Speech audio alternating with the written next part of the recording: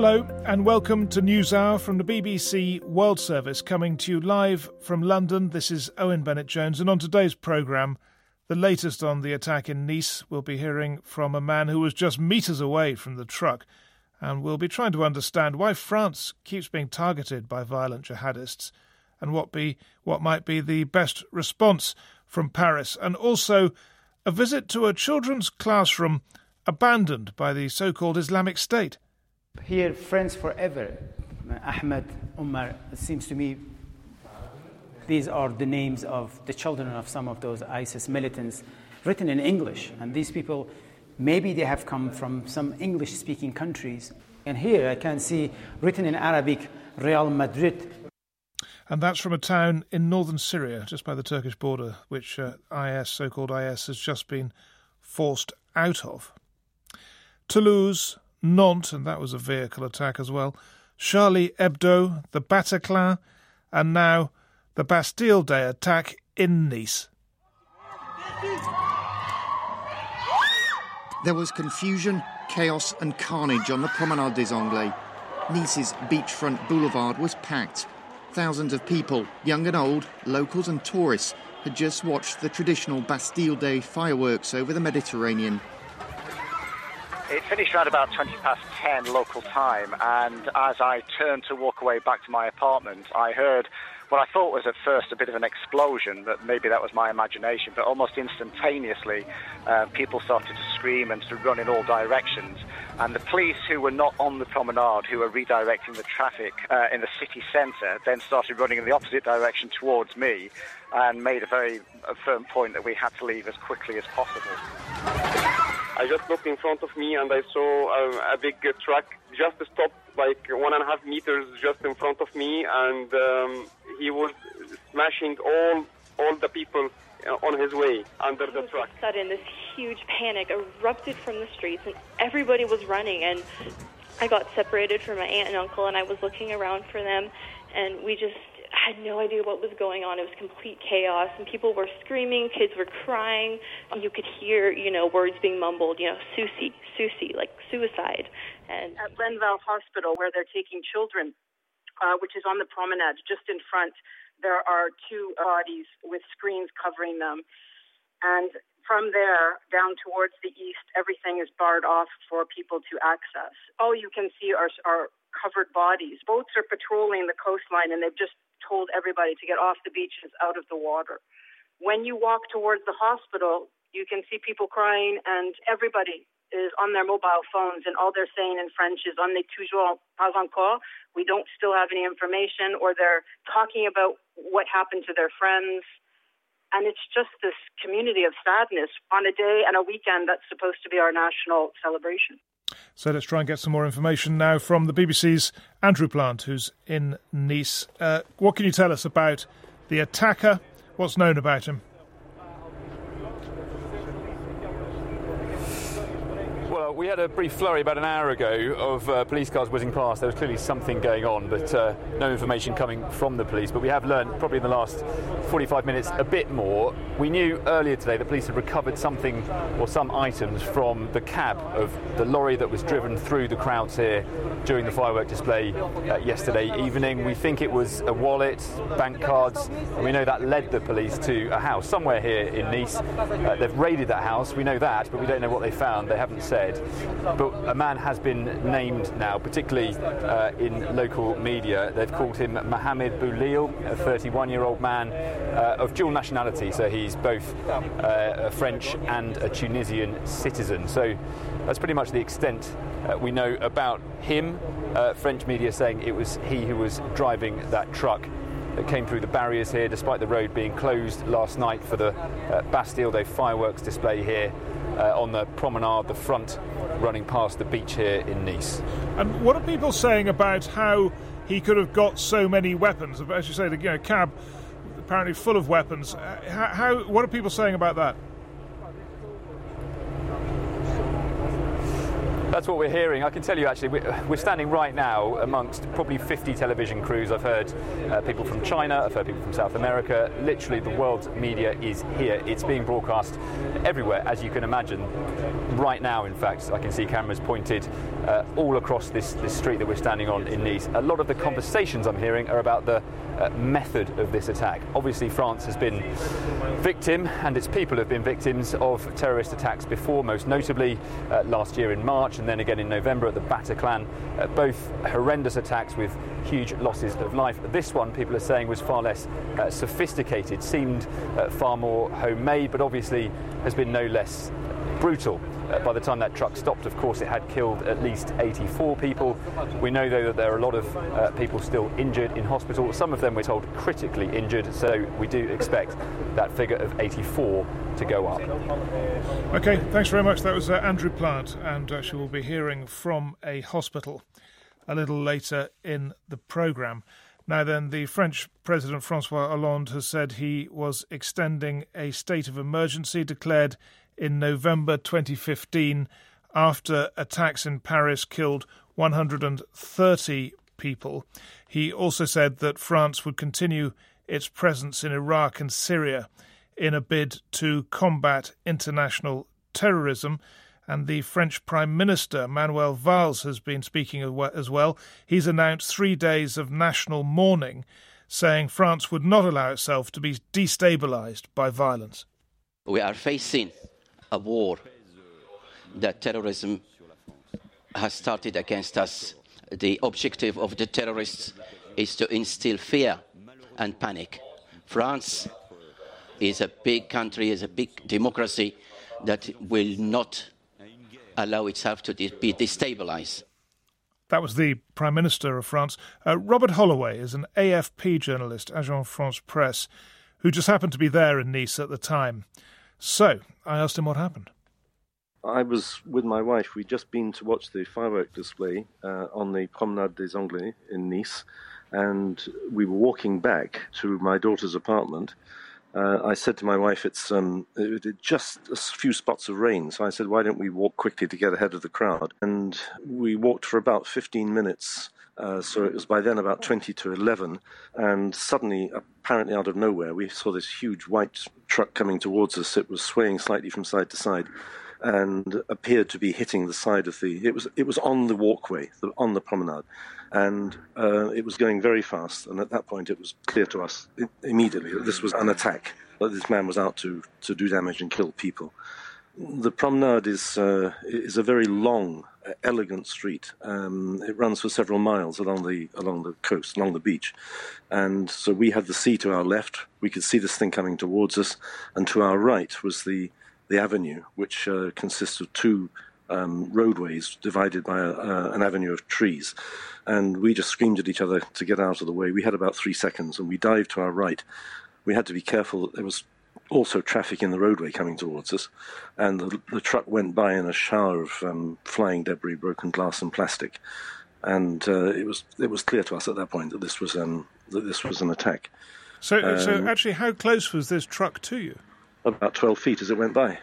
We had about 3 seconds. If we had not been walking on the street side of the promenade, if we'd been walking on the sea side of the promenade, we would not have been able to get out of the way.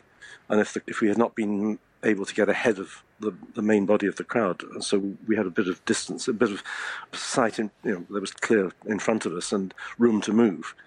As we came up from the beach, a quarter of an hour earlier, and this is an image which has sort of haunted me ever since, we were trying to get through the crowd, which was a very thick crowd. There must have been, I would think, at least 10,000 people, if not more, many more, who were on the beach or on the promenade to watch the fireworks. And as we were trying to get ahead of them, there was a family of three adults and a couple of children, one in a pushchair. And I remember the mother saying to one of the children was larking about, and she said to him, "Get out of the way! You're in my way, and I can't move the pushchair." And we then got round them and walked briskly ahead. And those people, if they were still on the promenade 15 minutes later, they would not have had the remotest chance of getting out of the way. But you don't know what happened to that family? I don't know, because, when the truck went by, we dived into the roadway. There was a fair amount of traffic still around. Because it was the 14th of July, part of the promenade had been closed to traffic. There'd been a military display in the late afternoon, early evening. I'd watched people driving around in vintage jeeps. They were flying American flags and French flags. And that part of the promenade, going eastwards towards the port, was still closed to traffic. But beyond the Negresco Hotel, which is the legendary luxury hotel where Josephine Baker used to sing, beyond there, going westwards towards the airport, the promenade and the avenue were open to traffic. And it was that which enabled this man to drive the truck up onto the promenade itself. What sort of a truck was it, actually? It was very big. It was white. I would guess it was 40 ton. It was a very, very large vehicle. You've described it all with a journalist's eye. You've had a life in journalism, and obviously you reacted like a journalist, and you realised it was an attack immediately, which not everyone did. In that sort of capacity, can I ask you, when you reflect on what's happening in France, and there have been so many attacks there, do you see any way of getting past this, of the French managing to sort out a more safe arrangement for their people? We have been living with a state of emergency since the November attacks. So we see police walking around, we see armed soldiers walking around the railway stations and the airports and so on. I don't know to what extent armed soldiers could actually prevent. Armed soldiers can't open fire when there's a crowd. So I don't know. I'm not giving a very coherent answer. I don't. I'm still a bit shaken by what happened last night. And that was AFP journalist Robert Holloway, who had a narrow escape from that truck attack in Nice last night. Now then, just as we came on air, President Hollande of France, who is in Nice, has been making a statement. I think he's still doing it now, actually, and we've just got part of what he has been saying. Here it is. Who are working to formalise our response to this despicable attack, where one person used a truck for murderous ends. Why Nice? Because Nice is known all over the world, one of the most beautiful cities in the world, of the planet. Why 14th of July? Because it is a celebration of liberty. And to harm France, this is why this individual committed this terrorist attack. And that was President François Hollande. He's still speaking.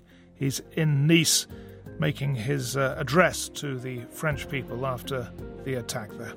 You're listening to the World Service of the BBC.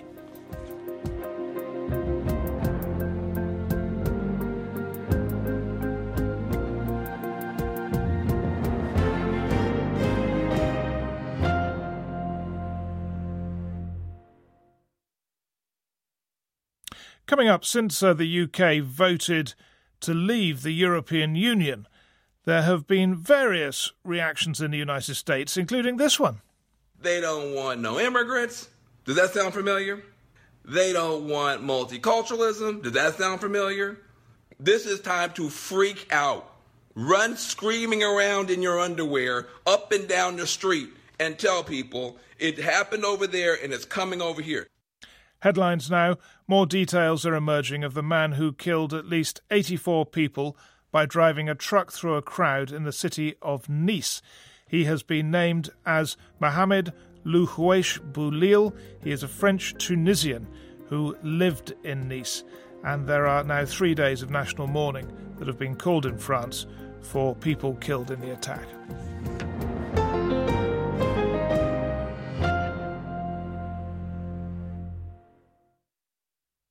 And sticking with the attack in Nice, the French Member of Parliament, Member of the National Assembly, Christophe Premat, was in Nice with his family last night, and he told me when he realised there had been an attack. I saw just people just running away. But you never know if if people are panic-stricken because of a struggle in the street or things like that. But then when I when I talked to people, I realized that something wrong was going on. So we were just inside the building, and then we had to leave the building and leave the central area of Nice. And then there was a big crowd trying to get in different directions. So that was a nightmare, actually. So people's reaction was basically to try and just leave the area as quickly as they could? Yes, but at the same time, people try to have some information. So you have this kind of surrealistic scene where you have people trying to phone friends or people trying to know what happened, and then we try to share the information that we had. We helped each other, and then we realized that we had to move from the central area, from the Promenade des Anglais and the one of the streets in the middle of Nice, Rue Masséna, so that it was time to leave the center. I did see a message on social media last night with the French authorities saying, please stop using your phones, because it always happens in these situations. Everyone rings each other up to say, are you okay? Yes, I think that's important, because and that's why I didn't when I saw what happened, I just took my kids from there. I knew that we had to leave the room for the security forces and for the medical staff so that they could come as quick as possible. So that's for sure. So we had some policemen on the streets that helped us, guided us in order to leave the scene. We may assume that when something like this happens, the reaction is obviously fear, but also anger. Would that be the correct assessment of the mood of the people there? That's a very sad morning. You had a lot of tourists or so yesterday. That was the National Day and things like that. And I think this kind of act is very hard to avoid, unfortunately, because when you just have one individual driving, I think people didn't understand what happened when they saw the truck driving in a crowd, because that was crowded, and that's a big problem now with collective events. How can we try to act in a better way, in a more efficient way, before that kind of individuals act? But that's the toughest, the hardest challenge that we will have to face in the upcoming month. You are a member of the National Assembly in France, so you will have a broader perspective on this and worry about the policy implications, the political aspects of this. Do you understand why France is getting more of these attacks than other European countries? France has this kind of attack because of the situation in Syria. That's obvious. The Islamic State took France as a target. Then I think there is this attempt of dividing the national community in France, as we have the biggest Muslim community. I think the Islamic State want to create a chaos in France and want to divide people and to oppose people to each other. So that's the biggest threat right now. So we don't want to have those extreme forces in the countries fighting each other. So that's their goal. But I think we need to stand up together, and we need to show this feeling of national unity in this situation. Well, it's an interesting answer, because you just cited two external factors, Syria and Islamic State. Do you not think any internal factors are at play here within France? The intelligence services are concerned about possible fights between the extreme right forces and the Muslim community. So I think we have to make sure that after those kind of terror attacks, people won't try to use those events in order to create more chaos. So I think that's the national unity is very important, and that's why President Hollande talked in that way during the last night. He represents this national unity, so we need to try to stand up together in order to avoid, because that's exactly what the terrorists wants us to do, to fight against each other and so on. So I think that's maybe another consequence that we have to avoid in the future. But I'm confident about that. The French member of the National Assembly there, Christophe Premat, who was there as that attack took place. It's 3 weeks since the world woke up to the news that the UK had voted to leave the European Union.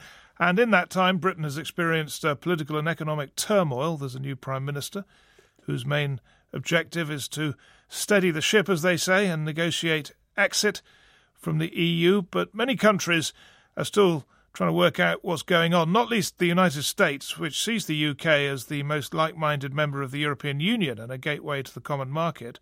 And now it's wondering about Brexit and how it will affect trade and security cooperation and the much-vaunted special relationship. Barbara Plett-Usher has this report from Washington. The President reached out to try to get to Prime Minister Cameron Susan Rice, the National Security Advisor, recounts the tense moments in the White House as the results of the vote became clear. So what would he say to the Prime Minister? He gets him on the phone. It is the largest fact in Britain of recent, the largest fact in Cameron's career. Bummer. Bummer. Nice to know there was a sophisticated policy response at the ready. Others were less inclined towards comic relief. And the shockwaves started emanating worldwide from this local decision in Britain to throw away the means by which Europe rescued itself from the ashes of 2 world wars and probably kept us from having a third. That was an emotional newscaster. This is the end of the world as we know it. And this was a political activist, Van Jones, who saw Brexit as the writing on the wall for a Donald Trump victory. They don't want no immigrants. Does that sound familiar? They don't want multiculturalism. Does that sound familiar? This is time to freak out. Run screaming around in your underwear up and down the street and tell people it happened over there and it's coming over here. Drawing domestic parallels was not the immediate concern in officialdom. It was more about protecting the transatlantic alliance. The message is to keep calm and carry on. Now, what is it? You know how I hate being interrupted in mid-tiffin. I know, sir. I'm terribly sorry. Well, that's all very well. Not up the Khyber, as in this British spoof about the Empire, but within Europe. The Secretary of State, John Kerry, made a quick trip to London and Brussels to encourage an orderly divorce. And I reminded both parties how critical it is to remain steady here. The steadiness of our purpose, I think, is evident and embraced by all. And the ability to rely on capable partners right now in this world that we're living in is more critical than ever. Critical for many U.S. companies that set up shop in the UK in order to serve the continent and are now considering their own Brexit. And another setback for President Obama's trade agenda. President of the United States of America, the Right Honorable Justin Trudeau. A recent summit with free trade partners Mexico and Canada felt curiously out of step. It's important for us not to draw easy analogies between what happened in the UK and the EU versus what's happening between our 3 countries in terms of trade. But there are obviously new complications for a transatlantic agreement, says economist Chad Bown. Over the last couple of years, the priority for the EU has been to negotiate this trade agreement with the United States. Now it has a second set of negotiations that it has to worry about. It has to worry about negotiating a new trade agreement with the UK and what the terms of that trade agreement are going to look like as well. And what will security cooperation look like? Another crucial question. General Philip Breedlove has just stepped down as top NATO commander for Europe. Frankly, I don't see a huge impact to NATO. The UK is an incredibly important, vibrant, active part, a full-spectrum partner in NATO, and I don't see that changing. Britain, of course, is going to stay in NATO, but we don't want to see a diminished Britain or a fractured Britain or a Britain without Scotland. Nicholas Burns is a long-time diplomat and former ambassador to NATO. What he really wants to see is the UK remaining in the EU. And so, he says, does most of Washington. We saw Britain as our key partner inside the EU. Britain translated the EU for us and translated America to the EU. And I don't know a single responsible politician in the United States, with the exception of Donald Trump, who thinks that Britain leaving the EU is in the American national interest. It's not. US diplomat Nicholas Burns ending that report from Barbara Plett-Usher. More from Nice now, and yesterday was the national holiday in France, being celebrated with fireworks, so families were out to enjoy that, and inevitably children were there and amongst those killed and injured. Stephanie Simpson speaks for a children's hospital in Nice, which has been receiving patients. She told me how many had been brought in. We had 39 patients that were brought in. Out of the 39, 9 were adults, so they were transferred, and 30 were kids and teenagers, children and teenagers. What kind of injuries did they have? It's essentially trauma. Some have also had some broken bones. There's a lot of trauma. The life emergency situations were treated first last night. So we had the surgeons ready for the different operations. Unfortunately, 2 children passed away out of the 30. I see. And how old were they?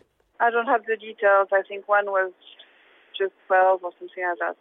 And so you've now got 28 patients, and I imagine a lot of worried parents in the hospital trying to reassure them. Yes, indeed. And actually the parents have access to a psychological cell, and most of them went there, not only the parents, but also the siblings and extended family. It's also tough for our staff, and so we also have some psychologists to help our own staff, because of course some of our nurses and doctors have family members as well that were injured in the attack. You can't have seen anything like this before. Of this extent, no, and this is really an extraordinary situation for Nice and for the region. This pediatric hospital has a very big emergency room. We are the third largest in France in terms of volume, 60,000 kids per year go through our ER. We've had in the past, like a kindergarten that takes fire and we have like 30 kids coming all at once, but not of that sort of injuries, So how long do you think it will be before these children are back home? Some of them could be with you for weeks and weeks, I guess. Yes, it really varies. So some of them have already left. Some of them are still between life and death.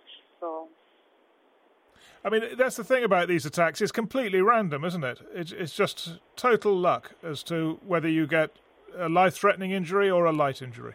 Yes, and it's also total luck if you were at the fireworks or not. Last night I was there myself with my kids, and I was lucky enough to decide that it was too windy to stay, and I said, okay, let's go earlier. Let's leave earlier. So it's, life is a very strange thing. And the hospital is right on the promenade. It's right there. Stephanie Simpson there with that account of how a children's hospital in Nice has reacted to these events in the city.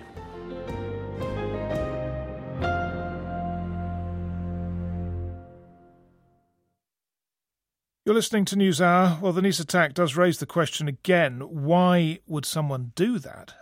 Islamic State, so-called Islamic State, has not said it ordered the attack, not this specific one, but it has in general terms said that France should be targeted, along with others.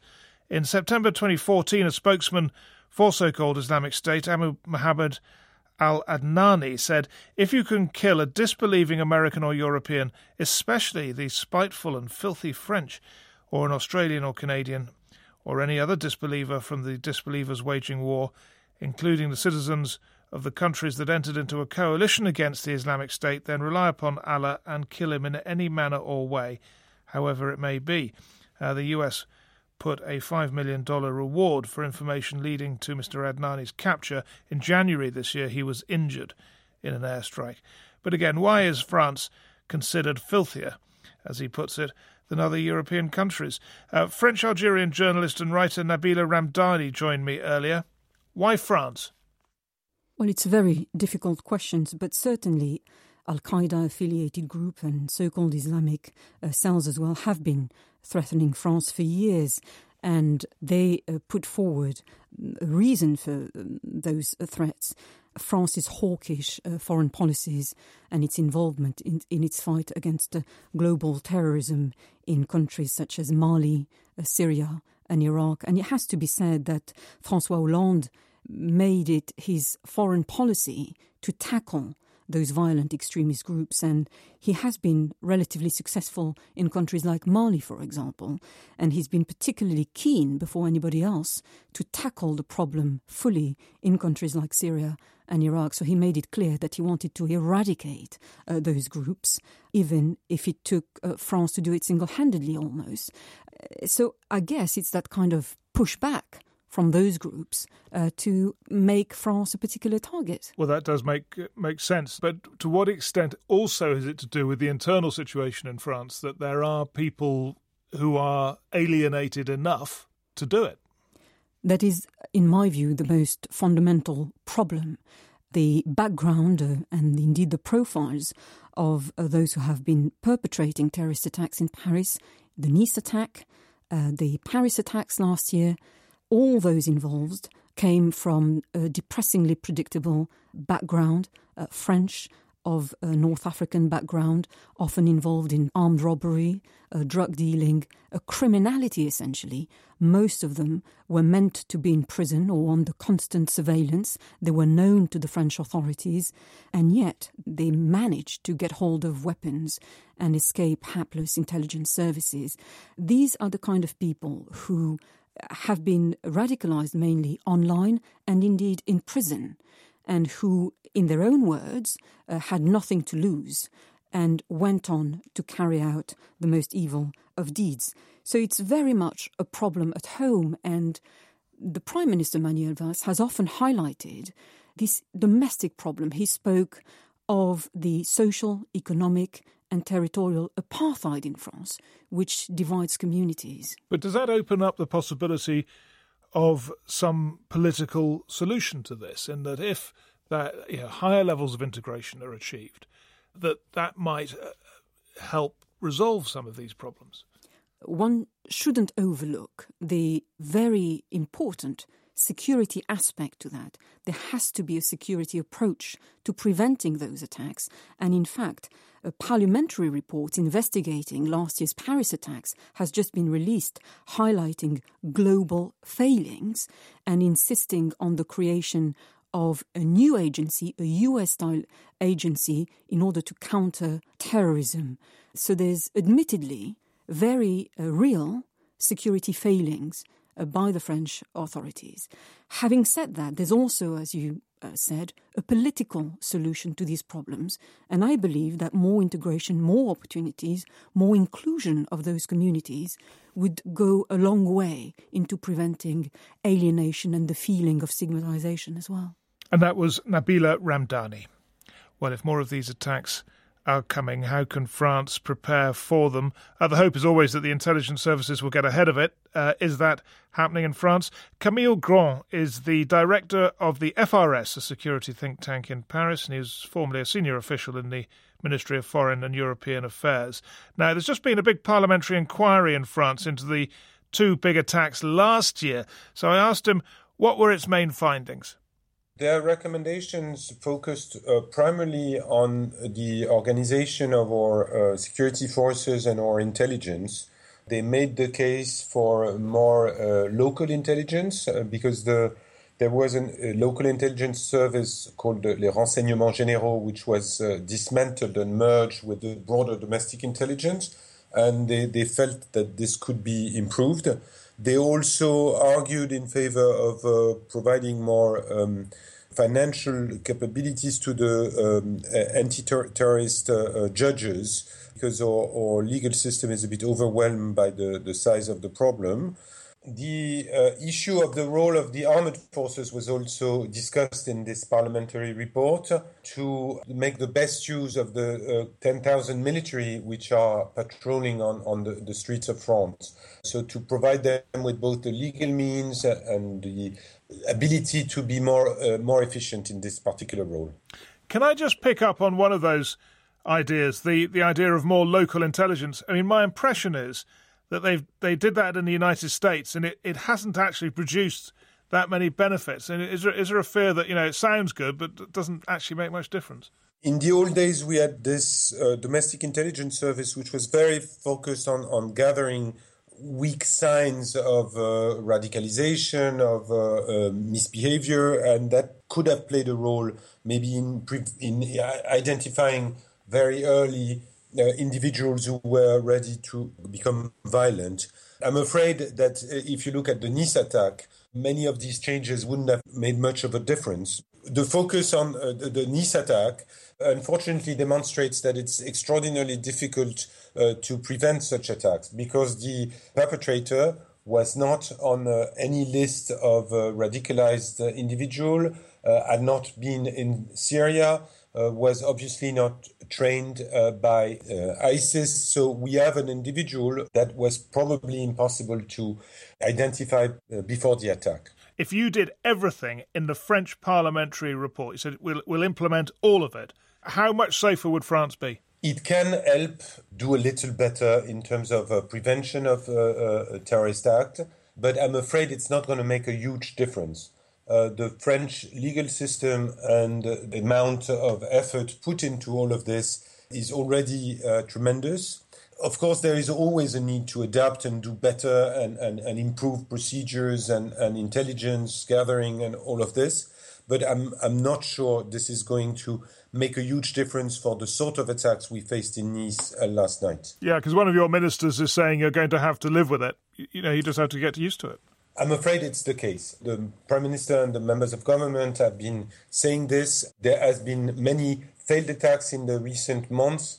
So the risk of facing another attack is serious. What the intelligence community, the security forces can do is their best to prevent as many of them as possible. But with an attack of the type of what happened in Nice, those are extraordinarily difficult to identify prior to the attack and therefore extraordinarily difficult to make them not happen, which doesn't mean that we can't do better always and adapt, but the threat is there and will continue to be there, I'm afraid. And that's Camille Grand, Director of the Foundation for Strategic Research, speaking to us from Montpellier in the south of France. Heavy fighting has been taking place in and around the city of Manbij in northern Syria. Syrian Democratic Forces, led by Kurdish fighters, have been trying to take control of the area from so-called Islamic State for 2.5 years. The Islamic State group has controlled the region near the Turkish border, but now these Kurdish forces have captured dozens of villages. And the BBC's Jihad Gol visited one of the newly captured compounds around Manbij and was shown around by one of the Kurdish fighters.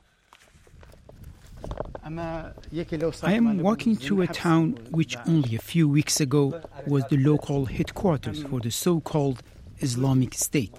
Today, it is under the control of the Syrian Democratic Forces. My guide is Mazlum Dilan, a Kurd who fought to liberate the area from IS.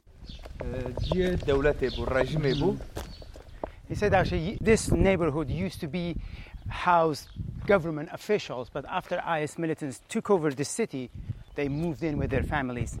And we are going to one of the schools run by an Islamic State in this neighborhood. As we entered the deserted school, there is evidence that many of the IS fighters were foreign jihadists. There is graffiti on the walls left by some of the children. Here, Friends Forever, Ahmed, Umar, it seems to me these are the names of the children of some of those ISIS militants written in English. And these people, maybe they have come from some English-speaking countries. And here I can see written in Arabic, Real Madrid, Spanish football club. The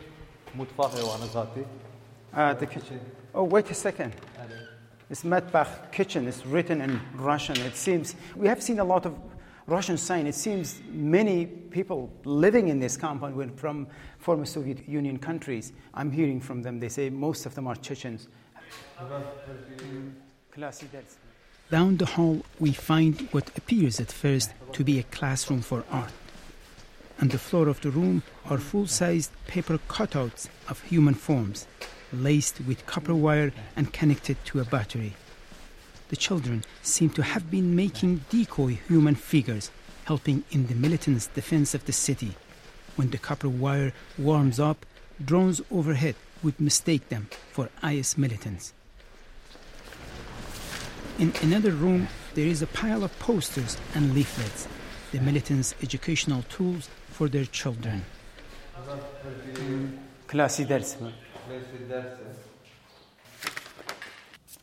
This is some kind of military lesson. You can see here helicopters, fighter jets, of course, the city controlled by Islamic State, and talking about how to find refuge in case of bombardment and attack.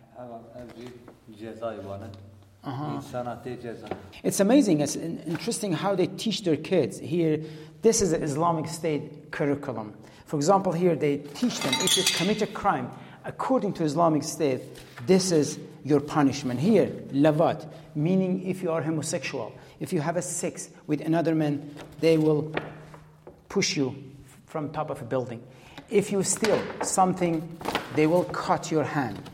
If you drink alcohol, you will be punished. And if you fight against them, it's called muharaba. They cut your neck, hang your body in the public. And that report from Jihar Gol there, who's been up in a newly liberated village near the Turkish border.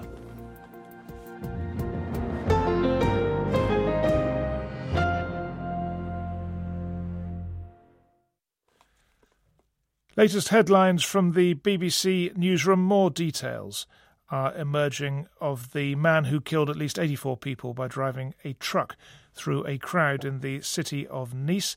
He's been named as Mohamed Boulil, a French-Tunisian who lived there. 3 days of national mourning have been called in France for the people killed in the attack, and President Hollande is visiting the city of Nice at the moment. You're listening to the World Service of the BBC.